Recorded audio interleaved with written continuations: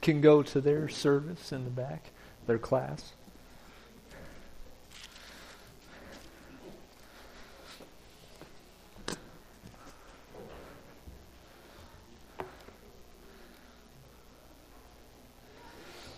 And like I always say, let's be praying for that class because they're being taught who Jesus is, what the Christian life's about, and beliefs we believe. And just pray for the teachers back there and the kids that they have open minds, hearts, and that the Holy Spirit will work, okay? So let's not forget about the class that's going on while we're listening to God's Word up here. I'm going to pray for us. I'm going to read the scripture first, and then we're going to pray. And then we'll see what the Gospel of Mark has for us today. So let's read the scripture. If you haven't turned there, you can turn to Mark chapter 4, verses 35 to chapter 5, verse 20. And if you see the title there, How Do You Respond to Storms? We're going to see a couple storms in here as we read. So follow along as I read. Mark chapter 4, starting in 35. That day when evening came, he said to his disciples, "Let us go over to the other side." Leaving the crowd behind, they took him along just as he was, in the boat. There were also other boats with him. A furious squall came up, and the waves broke over the boat, so that it was nearly swamped.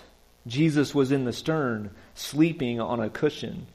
The disciples woke him and said to him, "Teacher, don't you care if we drown?" He got up, rebuked the wind, and said to the waves, "Quiet, be still." Then the wind died down, and it was completely calm. He said to his disciples, "Why are you so afraid? Do you still have no faith?" They were terrified and asked each other, "Who is this? Even the wind and the waves obey him." They went across the lake to the region of the Gerasenes. When Jesus got out of the boat, a man with an impure spirit came from the tombs to meet him. This man lived in the tombs, and no one could bind him anymore, not even with a chain. For he had often been chained hand and foot, but he tore the chains apart and broke the irons on his feet. No one was strong enough to subdue him. Night and day among the tombs and in the hills he would cry out and cut himself with stones. When he saw Jesus from a distance, he ran and fell on his knees in front of him. He shouted at the top of his voice, "What do you want with me, Jesus, Son of the Most High God? In God's name, don't torture me." For Jesus had said to him, "Come out of this man, you impure spirit." Then Jesus asked him, "What is your name?" "My name is Legion," he replied, "for we are many." He begged Jesus again and again not to send them out of the area. A large herd of pigs was feeding on the nearby hillside. The demons begged Jesus, "Send us among the pigs. Allow us to go into them." He gave them permission, and the impure spirits came out and went into the pigs. The herd, about 2,000 in number, rushed down the steep bank into the lake and were drowned. Those tending the pigs ran off and reported this in the town and countryside, and the people went out to see what had happened. When they came to Jesus, they saw the man who had been possessed by the legion of demons sitting there, dressed and in his right mind, and they were afraid. Those who had seen it told the people what had happened to the demon-possessed man, and told them about the pigs as well. Then the people began to plead with Jesus to leave their region. As Jesus was getting into the boat, the man who had been demon-possessed begged to go with him. Jesus did not let him, but said, "Go home to your own people and tell them how much the Lord has done for you and how he has had mercy on you." So the man went away and began to tell in the Decapolis how much Jesus had done for him. And all the people were amazed. Amen to that. We could stop there because I've studied this all week and I'm like, you can just read that and be touched, be encouraged about who Jesus is. So let's pray as we dive into this, because there's some key things I want to point out that might help us as we look at storms today. So let's pray. God, help us as we seek your wisdom and seek the Holy Spirit's guiding into truth today. Help us to look to you, the author and finisher of our faith. Thank you for Mark and the gospel writer writing this down for us to read today. Thank you for those who are listening today, whether it's here in person or online. I pray that we would have open ears and minds and hearts to what you have for us today. God, I plead with you, I urge you that your words be spoken. Just put me aside and allow the Spirit to work in this place today. God, thank you for Jesus. As we remembered his death, burial, and resurrection today, we have new life in Christ, and that is something to be thankful for. In Jesus' name, amen. So you've heard it read, and the question that you see there is, how do you respond to storms? Or how do we respond to storms? Storm. I looked up Merriam-Webster, the most trusted dictionary, right, in the world, right? I looked up storm because I love the word storm. I liked storms as a kid. Sometimes I like to be inside as storms go. But here's how Merriam-Webster defines storm. I'll give you 4 of them because they're all good. Number 1, a serious disturbance of any element of nature. We've seen many of those, right? You probably have. Number 2, a disturbed or agitated state. Number 3, a tumultuous outburst. Number 4, a violent assault on a defended position. Have you been in a storm, through a storm, or have seen a storm? Anybody? How many of you have been in a storm? How many of you been through a storm? Whether driving or maybe in a boat or hunting even. Maybe there's been a storm. I don't know. Or have seen a storm. So everybody knows a storm, right? When I was a kid, when a storm came, the thunder and lightning, I loved sitting in our living room growing up and just imagine Jesus or God doing some bowling. And every time that large thunder cloud broke into that, I was like, he just got a strike. So I loved to just listen and watch storms. One time we were driving home from a golf outing, me, my cousin, and my uncle, and we drove past the telephone pole, and a lightning struck the top of the telephone pole as soon as we went by. It's another storm I was in. It's cool to see storms. But how do you respond when you're in a storm? And we're going to see in this 2 passages that we read, there's 2 types of storm. There's a natural storm and there's a supernatural storm happening. And Jesus does something similar in both of them. And we're going to see that today. So how do you and I respond to storms? The key verse, I think, as you look there, I think this is the key verse. We're going to revolve around this other question in this chapter, verse 41. Can you turn there and look at verse 41? It's the key verse, and better yet, the question, I think, is the key question in this passage, this section. It says, who is this?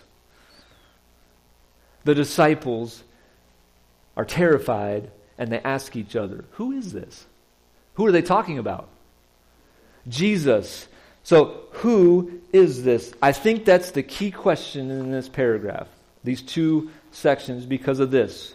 One writer, Paul McReynolds, in his commentary, he said this, the unanswered question, who is this? He said the reading, listening audience should answer the question for themselves. As you're reading Mark, and you get to that, the disciples are terrified and they ask each other, who is this? Should we be asking each other that question? Who is Jesus to you? How would you answer that question? And I hope you have a reason and know how to answer that question. But Paul McReynolds points out, whoever's reading this, whoever's listening to the Gospel of Mark, should answer that question for themselves. Don't let me answer it for you. Because if you don't believe what I say, then that's not going to do no good to you. So think about that question. Who is Jesus? Who is this man? The disciples ask each other. So let's dive into this. So remember those two questions. How do you respond to storms, and who is this? They go together, and you'll find that out as we go through this.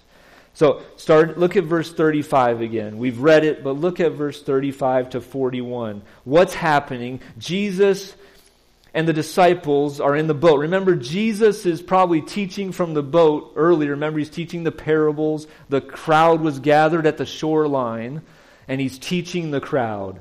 The soil parable, and we heard last week the lamp and the growing seed and the mustard seed, right? He just got done teaching. It says, that day when evening came, he said to his disciples, we're going to the other side of the lake. So let's go. So they get in the boat. They're leaving the crowd behind. They get into the boat where Jesus was already at, probably. That's why it says, just as he was in the boat. So Jesus is ready to go. And one writer pointed this out. I've noticed it, but you don't think about it very often. It says there were also other boats with him. We have no idea what happened to those boats. But there was other boats with him. But it just doesn't tell us what happens to them. And one writer said it's definitely an eyewitness account. There's small details that maybe some writer probably wouldn't even put in there if it wasn't an eyewitness account. So, other boats were with him. And then what happens? Oh no. They get onto the lake. They're crossing to the other side. Remember, there's some fishermen on board, right?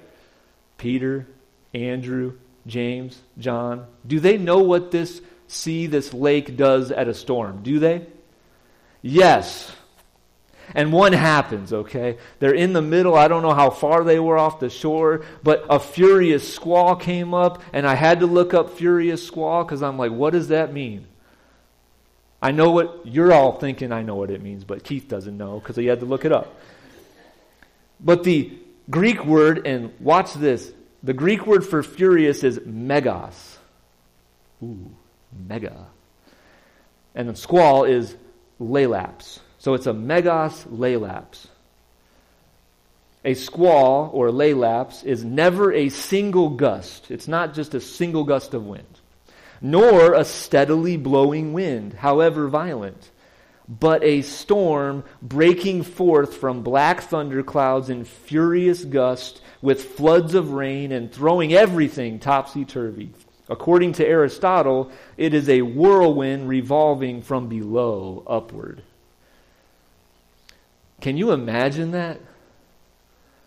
This boat is being topsy-turvy. I don't know how it just doesn't flip over, but it never flips over according to the story. We don't see it. But it's like from the below. The water is just cycling this boat and throwing them around. I could only imagine those fishermen and the other disciples with them. What's going on? We've never been in this storm. You probably have, Peter, Andrew, James, and John. What do we do? But it's happening. So, if you wanted to learn some Greek, you have a megas lelaps right there. And what do they do? Jesus was in the stern sleeping on a cushion. Another one of those small details. Only somebody that was there probably knew that, right? Somebody that was with him told Mark to write this down. Jesus was on a cushion. Can you believe that guy? Jesus was just sleeping through this storm. The disciples woke him and said to him, "Teacher, don't you care if we drown?" They're like, "Why are you sleeping, Jesus? You care about us, don't you?" And what does Jesus do? He rebukes the wind and the waves. Quiet, be still. And what happens? Calm. Calmness happens. It ceased. There's no more waves. There's no more topsy-turvy. There's no more of that. But then he says, why are you so afraid? Has anybody asked you that before? Why are you so afraid during a storm? And then, do you still have little faith? Does it say that? Does it say little faith? It says, do you still have no faith?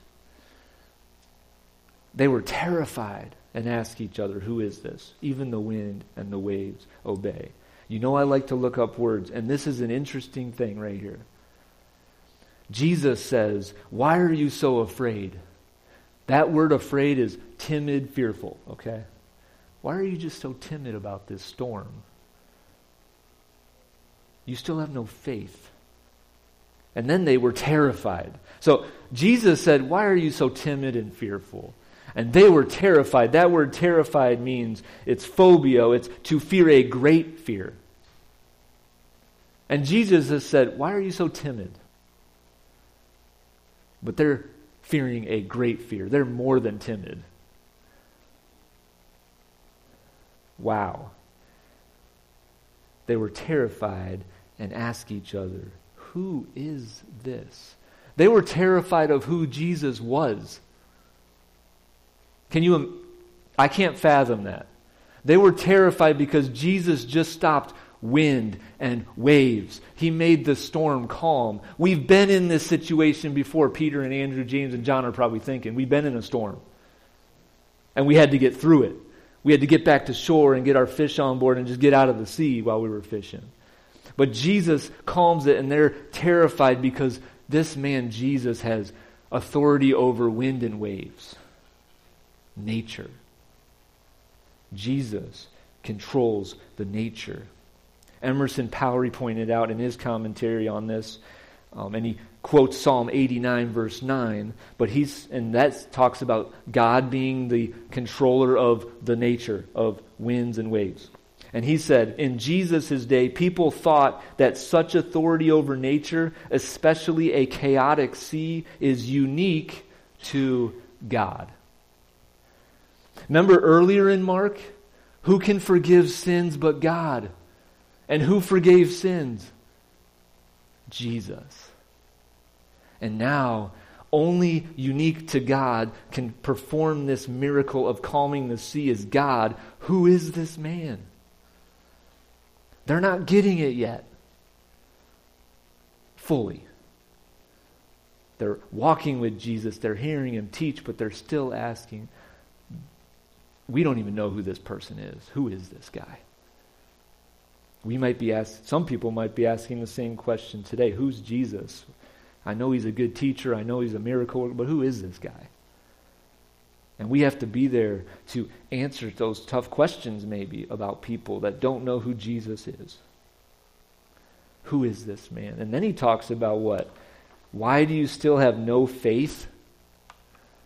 Why do you have no faith? Pistis is the word, and I think I've said it a while back, but this word means trust or confidence, whether in God or in Christ. They don't have faith in this guy yet, fully. Jesus says, why don't you have any faith right now? I'm with you. And they don't get it.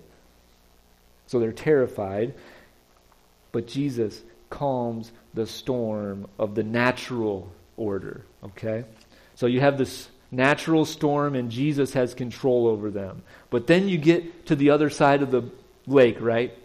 They get to the other side of the lake, they cross it to the region of the Gerasenes, and just so you know, your translation might say one or more other words. There's 3 words that have been translated for this region of the Gerasenes. And it's another interesting thing because, yes, you know I like definitions of words, okay? And this fathomed me because it helped me understand more about this region, okay? Gerasenes is a Gentile territory. That might open your eye right there. They're out of the Jewish territory where they were in Galilee. That's mostly Jewish. Now they're going over to the other side, to Gentile territory. That's Gerasenes. That's in the NIV. But another translation says Gadarenes. Anybody? Gadarenes. I see a couple hands. The definition for that is reward at the end. When we go through this story, you'll kind of see that, a reward at the end. Gergesenes, anybody? Gergesenes. That's another word. This means a stranger drawing near. Think about those three definitions. You have Gentile territory, reward at the end, a stranger drawing near. Who's coming to Jesus? This man that lived in the tombs, a stranger, you might say, is coming to Jesus. It just opened my eye a little bit, those three words. So, Jesus gets out of the boat, and a man with an impure spirit came from the tombs to meet him. So, this guy has lived in the tombs pretty much all of his life, probably. And what do people try to do? They try to what? Subdue him or chain him up so he would be calm and stay out of our way, right? Stay in the tombs. They're trying to tame him like an animal. We don't see that today, do we? We try to control people, dehumanize people. We don't see that. Oh, yes, we do. Yes, we do. But this person has an impure spirit, and nobody could tame him. Nobody could do that because he would always break out of the chains. He's always cutting himself. He's shrieking as loud as he could, probably, and you could hear it. But this man comes to Jesus, and he shouts at the top of his voice. What does he shout? "What do you want with me, Jesus, Son of the Most High God?" And that phrase, Son of the Most High God, is only used most of the time from a Gentile perspective. No Jewish person usually said that phrase.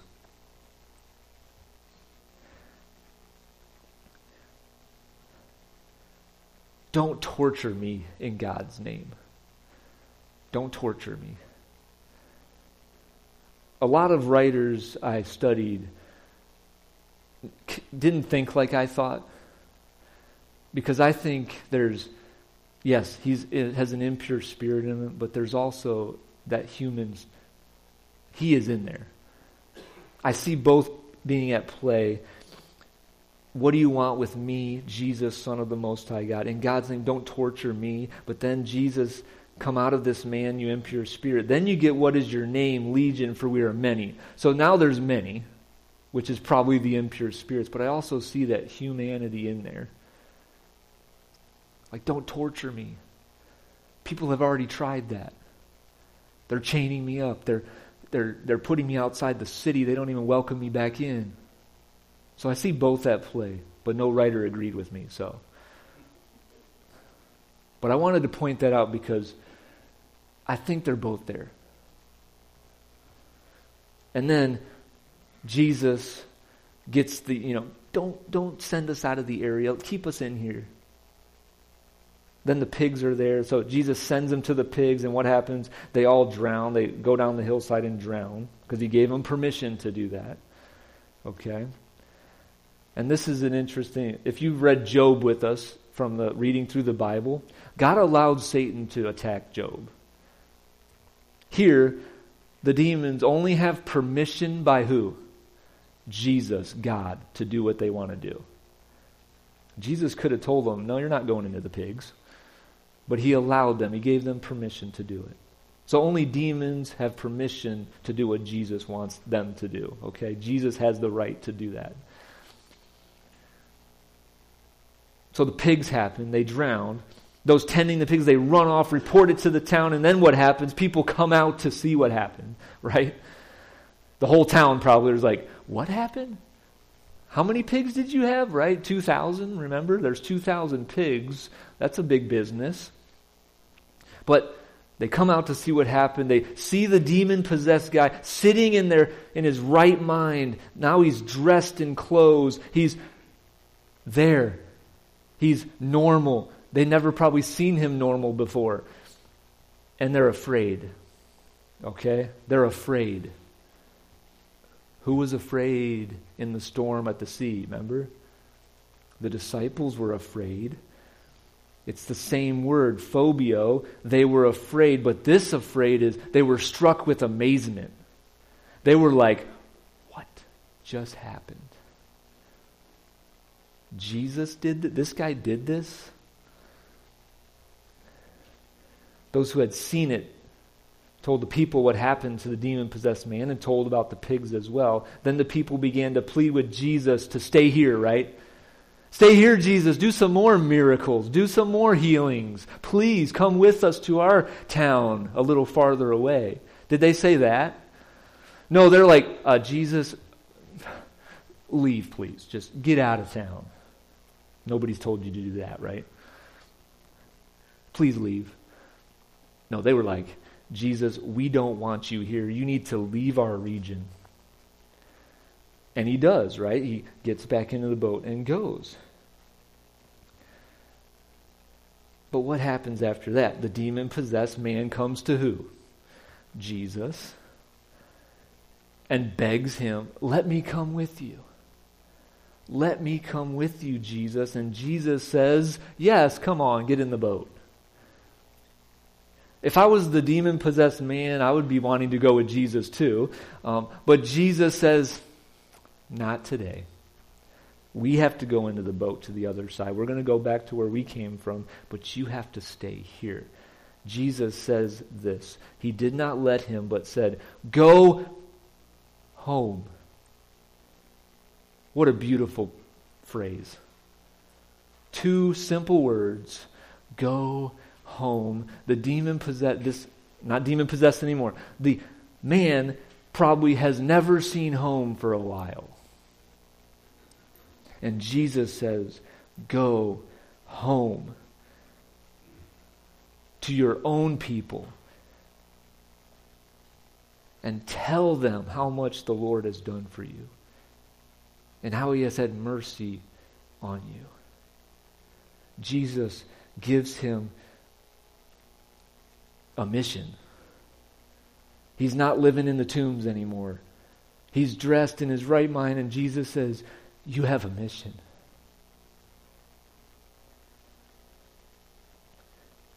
Emerson Powery pointed this out, the one I quoted earlier. According to Mark, such diversity does not begin with Paul. It begins right here with Jesus, because he's saying, go to your Gentile nation, your Gentile city, and speak the name of God. It started here. People will hear about Jesus from this man.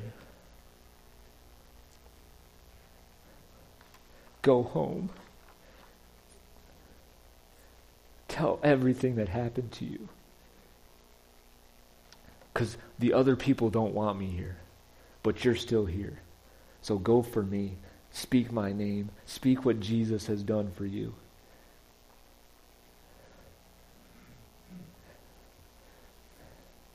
Walter Wessel says this.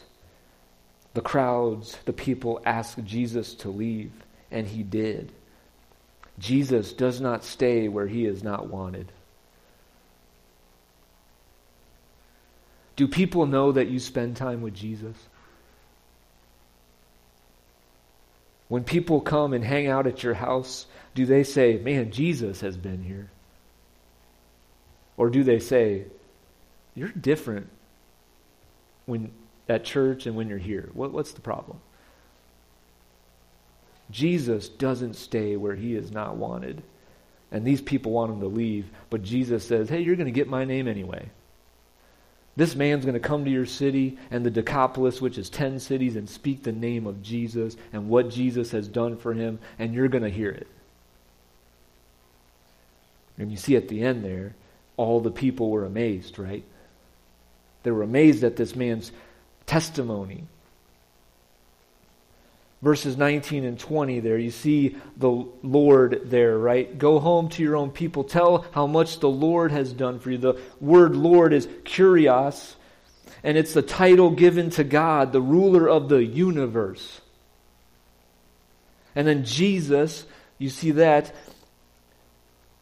how he has had mercy on you, and then at the very end there, how much Jesus had done for him. He's talking about Jesus the man, how much Jesus saved me from this impure spirit and made me clean, and now he's given me a mission to tell you about Jesus. Jesus is, Jehovah is salvation. So you have the ruler of the universe. How much mercy the ruler of the universe had on this man. And now he's speaking Jesus, saying, Jesus has healed me of this impure spirit, which is Jehovah's salvation. There's only salvation in who? Jesus, who is the Son of the Most High God. Remember chapter 1, verse 1, Mark says the beginning of the good news about Jesus, the Messiah, the Son of God. Here's what we're going to talk about in the book of Mark. Mark says, we're going to talk about Jesus and all that he's done. Do we tell people how much God has done for us and how much Jesus has done for us? Do we shout it out from the rooftops? Or do we just shy away from it and say, well, Jesus has saved me. I hope he saves you too. Or do we actually tell people, I was once broken. I was once away from Jesus and he saved me. Now I'm here and I'm telling you about him. Because he's done a lot for me and he's going to do a lot for you if you believe him and let him to. In a book on my shelf, I had to pick it up again. William Placker says this, in the gospel stories, Jesus cures of such folk do the same thing his teaching does. They welcome outsiders into a more inclusive community. The sick are healed in a way that not only changes a medical condition, but restores to them a social position within the culture. This man was restored into the culture, right? Because Jesus said, go home to your people. How do we look at people that have a past that is so different than us? How do we view them when they come back as a saved person back into the culture? And how do we welcome them back? Do we say, ooh, you're that type of person? Or do we say, welcome home, brother or sister? Let's hear about your testimony. Or are we scared to even welcome them back into a culture that sometimes pushes people away because of their past? And the church does it too. I've heard stories about church. They're like, oh, we can't welcome them in our church because they have a history. Don't. I think that's Jesus here. Go home. Welcome home, we should say to people. One of my professors in seminary, he had a friend that was put in jail for a crime that he did, and he was released. And nobody welcomed him back, but this professor did. And he became friends with him. He was hanging out at his house. And people were like, you have young daughters, why are you letting him in his house? And he said, what? I have to because that's what Jesus would do. We can't write people off. And I think that's what we can learn. Jesus is saying, you are healed, you are going home, and you need to proclaim your testimony because people are going to listen to you. Because what happens? All the people were amazed. I'll end with this. Who is this? Remember the disciples say, who is this? So who is Jesus, and how do you respond to storms? How do you respond to those things in your life? Whether it's a natural storm that happens, because a lot of those happen, or how does, a storm in your life. This man lived in tombs, and he's gone through a storm, but now he's restored and says, I'm going to share it with everybody. It's even written down for people to read about, how many years later. Still preaching, still being taught. So I'll end with this for your invitation. Go to Romans chapter 1 with me. Romans chapter 1, because remember, I said it earlier, Mark chapter 1, verse 1, this is the beginning of the good news of Jesus the Messiah. And Romans chapter 1, Paul writes this to the church in Rome. Now, just so you know, Mark was writing to the church of Rome too. Here we go. Or had a Roman audience in mind. Paul writes this, Romans 1, verse 16 and 17. I am not ashamed of the gospel, the good news. And we know what the good news is, right? Jesus the Messiah. I'm not ashamed of the gospel because it is the power of God that brings salvation to everyone who believes, first to the Jew, then to the Gentile. For in the gospel the righteousness of God is revealed, a righteousness that is by faith from first to last, just as it is written, the righteous will live by faith with a confidence, trust in God and in Christ. The gospel has power. The gospel has power to change lives. Has it changed your life? I heard one. Okay? Thank you, Bill. Has the gospel changed your life? People online, has the gospel changed your life? I hope I see some amens in the comments. But Paul is saying the gospel has power to bring salvation to everyone who believes. So if you believed in Jesus, the good news of Jesus, the Messiah, the Son of God, and has changed your life, there's power in that. And we can't just sit around and just sit and sit and sit. We need to be like Jesus, giving us a mission to that man that has been healed. He says, go home, tell your testimony to anybody who's going to listen. And then other people will listen and be amazed and hopefully be changed by the power of the gospel. Now, I'm going to quote 3 people in a row, but I think it helps as we give an invitation here. So David Garland, in his commentary, it says, reading Mark helps one learn to trust in a Savior who does not deliver us from storms, but through the storms. We see that in Mark. And then you have Thomas Hoyt Jr. in his book on testimony, his chapter in a book, writes this: life is stronger than death. People can change with God's help. God is worthy of our thanks and praise. When was the last time you said, thank you, Jesus, for saving me? And then hymn writer William Reynolds in the hymn Share His Love. This is the chorus. Share His love by telling what the Lord has done for you. Share His love by sharing of your faith. And show the world that Jesus Christ is real to you every moment, every day. Has the gospel changed your life?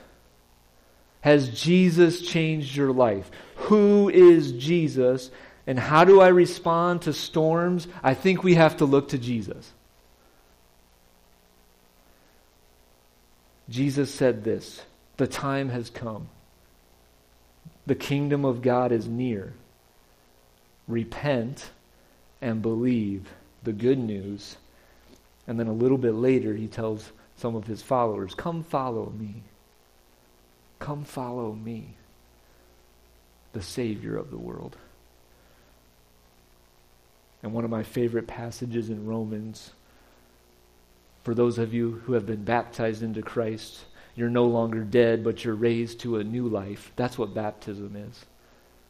You say, Lord, I need you. I'm dead to sin now. I repent of that. I'm going to go to the watery grave and come up a new person. And right now I'm remembering my own baptism. I don't know about you, but I hope you are. Because it's a picture that I'm constantly reminding myself of. I've been raised to a new life. It's no longer the dead, old, corrupt life. It's a new life in Christ. Has the gospel, the good news of Jesus, the Messiah, has it changed your life? I hope it has, and I hope you're sharing it with people. So let's pray today. God, thank you so much for Mark writing these stories down. Jesus is the calmer of storms, whether natural, supernatural. He can calm a storm. Jesus is the Savior of the world, and I pray that we believe that, we live it out, so that other people can hear about it. And if there's somebody here that doesn't know Jesus, they're like, who is this guy? Who is Jesus? I pray that they would talk to somebody, that they would see that Jesus changes lives. Thank you so much for what Jesus did for us. And help us, with the Holy Spirit's help, to live a new life that's impacting the community around us. So thank you for those who have heard today, including myself. Continue to work in this place. Continue to work in the people that are here and online and in the community that may be listening even right now and maybe see us on a daily basis. Help us to proclaim Jesus. And as we sing this last song, let us shout from the rooftops what Jesus has done for us, because he's done a lot. And we pray this in the powerful name of Jesus, who calms storms of natural life and storms of the supernatural. Reminded again, we don't wrestle against flesh and blood, but against the powers of this world. There's spiritual realm around us that are trying to get us down. But thank you, Jesus, for being the God who is in control. In Jesus' name, amen. Please stand.